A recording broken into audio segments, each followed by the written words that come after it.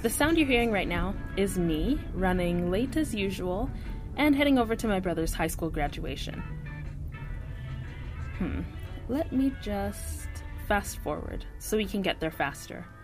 And so you won't have to hear my road raging at all the red lights I had to stop at.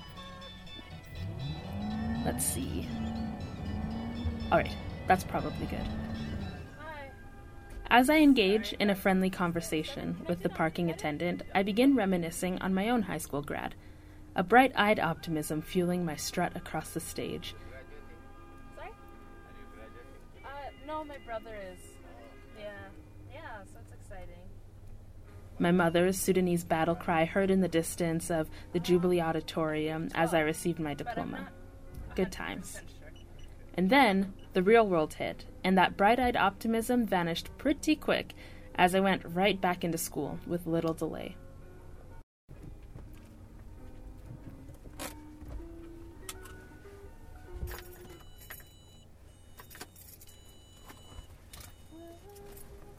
Walking into the auditorium where my brother's grad was located, I met with my absolutely gorgeous sister, who, in case you're wondering, really did get all the good looks in the family. Not that I'm, jealous or anything. Thanks to our meandering and general ridiculousness, we get a bit of a scolding from a woman at the auditorium and find our way to our seats. I spot my mom seated near the edge of the stage, looking cute and happy as ever, and the grad proceedings begin.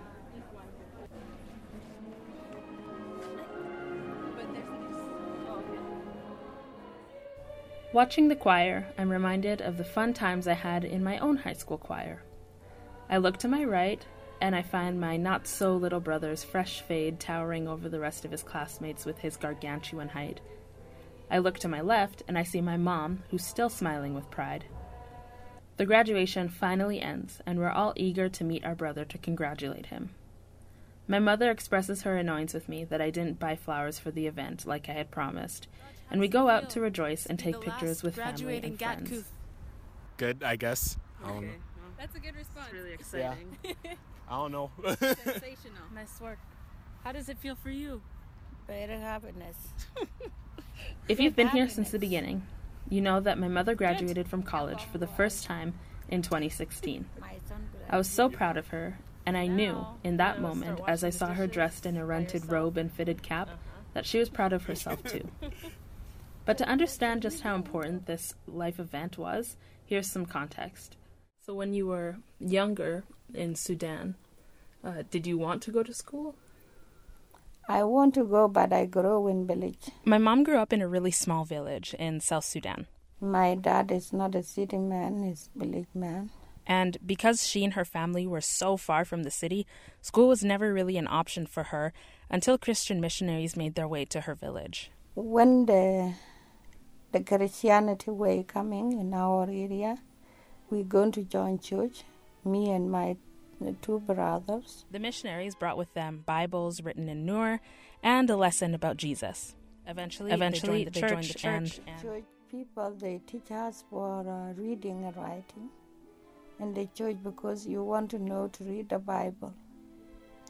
If you don't go to school for new language, you don't know what the God said in the Bible. You don't know how to follow the Bible. So schooling at that time did not really resemble the school that I'm used to. School for my mom was actually just learning how to read the Bible, maybe a couple of hymns.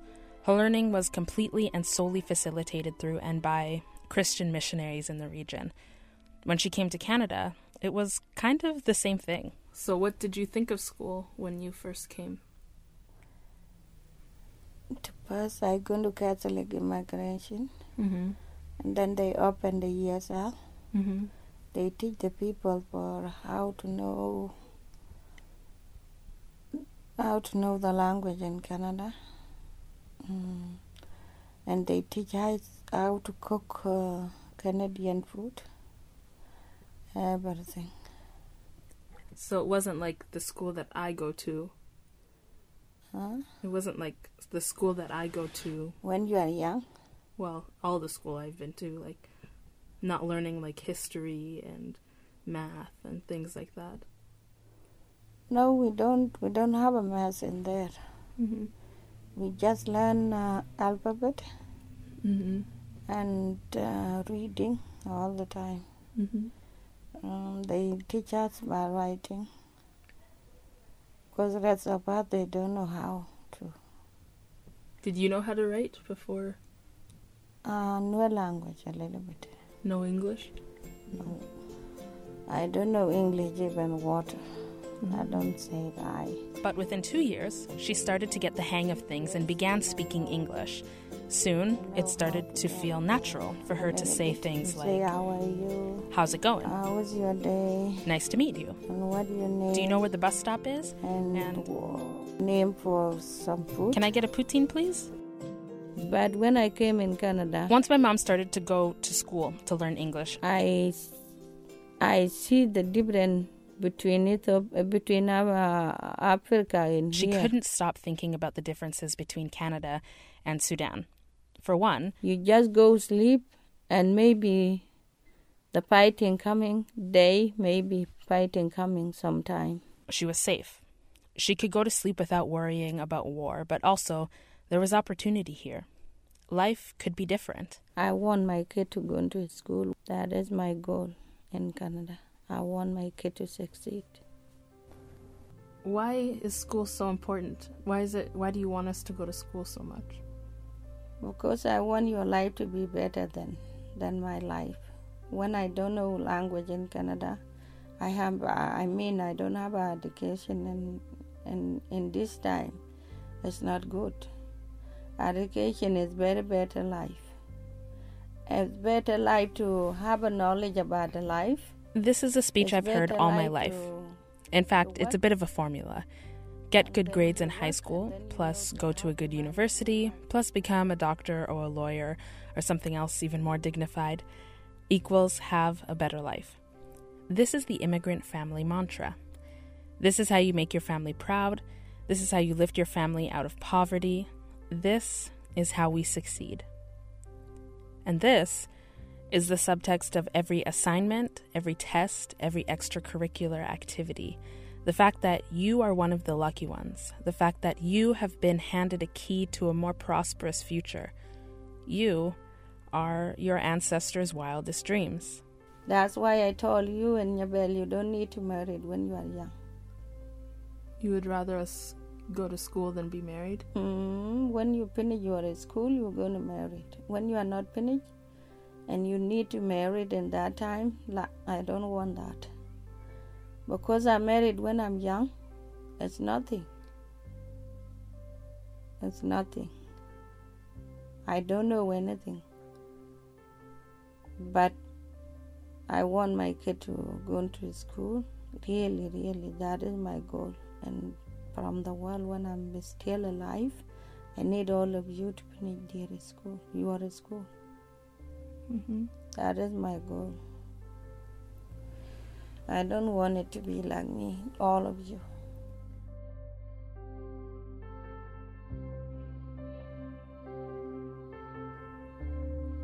Me and my siblings are first-generation Canadians, which means that no one in my entire line of ancestry has been Canadian before. Outside of South Sudan, Ethiopia, and Kenya, there's been very little migration. Within that small history of migration, there has been war, genocide, famine, and the understanding that, though, admittedly it is unverifiable, we are the most educated members of our ancestry. I myself am one of the most highly educated women in my entire family, for no reason other than luck. I, out of countless others, have been given the opportunity to go to school, to avoid the cultural expectation of child marriage, to be seen for my potential. I am one of the lucky ones. Women in the Sudanese community, a lot of them aren't educated, right? No. Not a lot. So you're 95% they not. Very few. And what do you think about that? It's bad. But we don't blame ourselves because we grow in the poor country. If we grow in Canada, we're going to blame ourselves. Mm-hmm. But we grow in there. And culture too, the village people, they don't like girls to go inside the city. In the city? Yeah. They don't like the girl to go into the city. They like you to get married for a cow. So they just want you to stay in the village and Yeah. be a wife and a mom. They just need to sell you to the cow because they're going to marry another girl for that one to build up the family. Did it bother you? They not bother me. It's a culture, but in now it's bad. They don't know it. They don't have knowledge about it. It's cool. So now that I don't blame my dad. Yeah. Because they don't know how to go to put their kid in school. They just work for their hand in there. Yeah. So it's just something that happened and that was just life. Indulge me for a moment. And imagine a world where the sentence, "that was just life," never existed. Where this conversation wasn't necessary. Where women like my mother were encouraged to dream big, seek out an education, and were supported in their goals to reach their highest potential. So much of our world would be completely and totally different. We'd have seen more diverse and effective governments, less poverty worldwide, fewer child brides and infant deaths. We would have seen happier girls and stronger families. We would have seen more art, more innovation, more solutions, and more growth. We would have seen less violence, less death, and more empowered, powerful, and empathetic women leading the world in media, art, science, research, medicine, and more. My life would have been different. My mother's life would have been different. The world would have been so different. And so much better. But those are all would-bes and what-ifs. And the reality of all this is that right now, 130 million girls Today, didn't go to school 130 million girls around the because globe they didn't are want denied to. an education. But because they weren't given those a are our chance. girls. You know, every last there are an one of them, estimated and they all have just 130 as much million promise. girls out of school And it's worldwide my daughters. who might never get the chance to chase their dreams, read wonderful books, and write and share beautiful stories. 130 million girls who might face abuse instead of encouragement. 130 million girls who will never know what it's like to graduate from high school or university. 130 million girls who will never get the chance. And I'm constantly trying to remind myself that I shouldn't give up on what-ifs and would-bes. But it's hard to feel hopeful when sitting underneath the weight of entire generations of inequality and abuse. It's hard to see the progress that exists when you are constantly learning about the oppressive systems that have come together to hold you down and construct your reality. It's hard knowing what the world really is, while also understanding that it doesn't have to be this way. And I hate that I see the world this way. I hate that I have to imagine a better world as if it's an impossibility. I hate knowing that there are solutions to this problem, and yet the problem is still up for debate. I hate the way women, especially women who look like me and my mom, are treated. I hate that so much of a young woman's potential rests on what country she grows up in, what family she's a part of, what body she's born into, and which man decides to believe in her. I hate that my mother was one of those girls, taught that her world revolved around men, taught that her growth wasn't an important investment, taught that her only purpose was to satisfy a man. I hate that the systems around me expect me to accept that, move on, and be grateful that I'm not her. I hate all of it. And to be honest, I don't know how to reconcile my feelings, like so much of the details of my mother's life. I don't think I can. I have a lifetime's worth of resentment fueling my disgust with the systems of oppression that have held her, and as a result, me, down. I can say that I'll vote for governments who believe in uplifting girls in countries all over the world. I can say that I'll read stories of these young women and advocate for them through donation, through writing, through making this podcast. I can say that I'll be a dedicated and passionate advocate, but it doesn't feel like it's enough. And unfortunately, I think the reality of it is that my efforts alone aren't enough. What's the word? I am learning, however, that despite the fact that I cannot alone tip the scale, Perspiration. Perspiration? Yeah, it means there is like progress to in sweat. front of me that gives me permission to, if for just a moment, recognize and feel safe in hope. Perspiration. Of tired horses, cows. Wait. Tired horses and the wonder sweet breath of I find that hope in my little patient sister, cow. who, unlike my mother, has someone to cheer her Often on, had a sort of peaceful smell, someone to believe in her, as though nothing encourage bad her, could and tell her happen that her ever dreams again matter. in the world. It smelled of grain and of harness. I find hope in knowing that in my small corner of the world, a cycle has been broken. And of rubber. That in this small but expanding corner, there will be no more child brides. There will be no more inaccess to school. There will be no more shame about being a woman with ambition. There will be higher education and expectations. Were there any words you didn't recognize? That was good. Okay. For there was always play in the great loft up There will overhead. be no more untapped and discouraged potential. And there was always This is where it hay ends. behind pits This is down where the cycle is broken, thrown out, and down replaced with the hope of the generations cows come and the gone. horses and the sheep.